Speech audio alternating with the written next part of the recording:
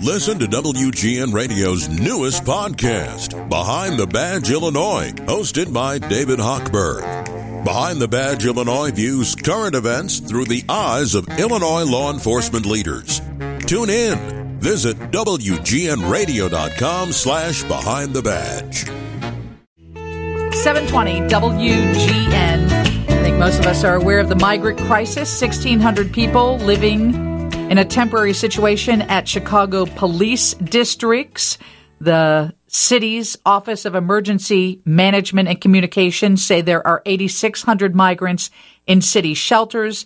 More than 400 are awaiting placement at O'Hare Airport. It's just a crisis. I don't know that there's any other word for it. Annie Gomberg is in the middle of it all. Annie is a lead volunteer organizer. Annie, thanks for joining us. We understand, according to reporting by WGN TV, that up to 8 more buses arrived today. Are you aware of that? Yes, that is accurate. We have had news that there's quite a few buses that are inbound today from Texas with many, many passengers who will be arriving at the drop zones, as they are called, and then from there making their way into the city.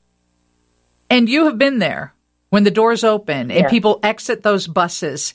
Tell me about your interaction with these people who are arriving in Chicago.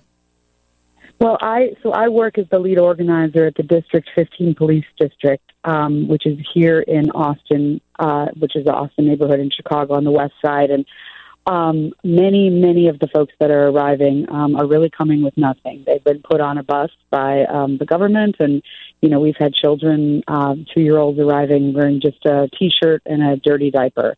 And really, we fortunately here do have a team of volunteers who are so dedicated that our goal is to really reach in and wrap our arms around those people as quickly as we can and help them. We provide bedding and clothing and food and medicine. Almost everybody who arrives at the district needs medical care for some sickness, for some illness that they've encountered on their journey. And to make them, to help them understand that Chicago is a welcoming place and that we are here to welcome them and to help them feel that they have come to a new home. So, Annie, you're a volunteer. You're doing this out of the goodness of your heart, or how is this working? How are you organizing this? Well, I'm an organizer by my experience, my lived experience, and I just think that this is what we would all want if we were in their shoes, if we were in their position, if we were leaving our homes because our home was no longer a place that was safe for us. What would we want to have when we came to a new place? And I think that Chicago is exactly the right kind of city to welcome these new folks. We've had immigrants for generations upon generations, and I do think that we are up to the challenge. And when they arrive today, so you will administer any medical needs they might have, you will... I guess get them clothes, get them some food, and then how do you transport them to a police station or wherever they go next? Well, they typically arrive at the police stations via the buses that are conducted by OEMC. Of course, there is a bottleneck for all services, right? Because there's just not enough doctors, there's not enough medical professionals. They are not typically triaged upon arrival, but usually after they get to their first destination, which is typically a police district at this point. And so those are services that have to be coordinated. Right now, all being done by private citizens for the most part. We are taking them to local federally qualified health clinics, making those appointments, driving to them to those appointments, accompanying them, reviewing their papers, figuring out when their immigration appointments are, if they have to be changed. The list is really endless. Enrolling children in school is something else that volunteers are doing, and it's all the needs that you would need if you were coming to a new place for the first time with nothing. Annie, a lot of people met these migrants with great enthusiasm at the start, volunteering, donating clothes, donating money, and things like that. The sort of the shiny ball is a little duller now. It's been around for a while. Are you still in need in donations? And what can regular people who are not able to volunteer, what can they do to help? That's a wonderful question and really helpful. Every station, many of the stations have a GoFundMe account. We have one for District 15, which has been an absolute godsend because we can't, fund everything that needs to be funded. There's no municipal fund for these services that we are providing. This is all being done by private citizens. And so that is a wonderful way. If you search for your local police district and a GoFundMe, you'll be able to find it. Our GoFundMe is called We Got This Chicago. But that is a great way to provide resources for the volunteers on the ground. It makes it really easy for us to buy pizza or figure out if we need tarps or we need there's many people right now outside to acquire some good or service that we can't otherwise source. That I think that's probably the best way to contribute.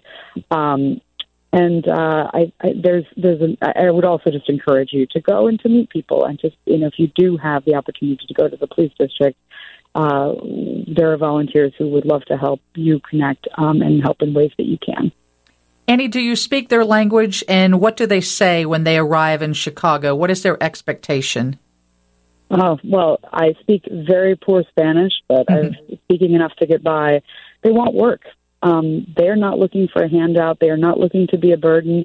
They want to do for themselves. And I think that's the big missing question, the missing piece from, I think, a lot of our response to this is, when we're talking about, for example, the 10 cities, is what do the people want? What do they actually, these are autonomous, free individuals who have gotten here and made a tremendous journey on their own. They want to work. They want to contribute to society and, be full partners in everything that we're doing.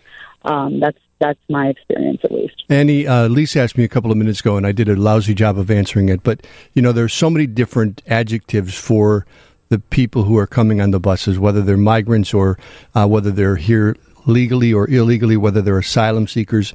Can you explain or sort of sort that out for us a little bit? Sure.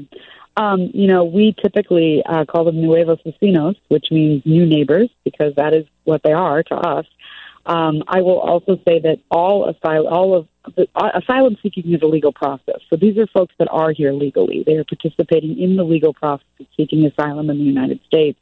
When it is not such a tremendous number, that can be met. That need can be met by existing social service and infrastructure. But clearly, this has overwhelmed our existing systems, and we haven't built the proper response that would allow this to feel less like an emergency. So if they are at a police department, at a police station, they're here legally.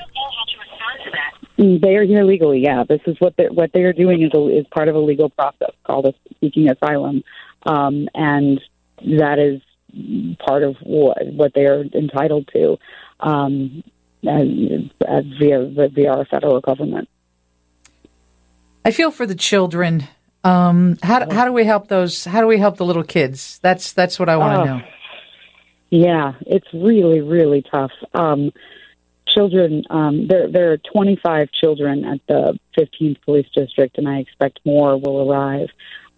They have indomitable spirits. They are children just like your children and my children. And so I think that doing everything we can to support their parents so that their parents can be the best parents that they can be. And just making sure that we are looking for long-term solutions so that they can grow up and go to school and be healthy and be safe. I think that's the best thing that we can be doing as a city. Annie, I applaud you for your work. There's very few of us who could make the commitment that you've made. So I hope that you'll take an opportunity to come back and join us again and give us an update. Oh, I would be delighted. Thank you so much for including us in your broadcast. Annie Gomberg, lead volunteer organizer. She will be there when the buses arrive today. Steve's News is next on 720 WGN. Lisa Dent, WGN.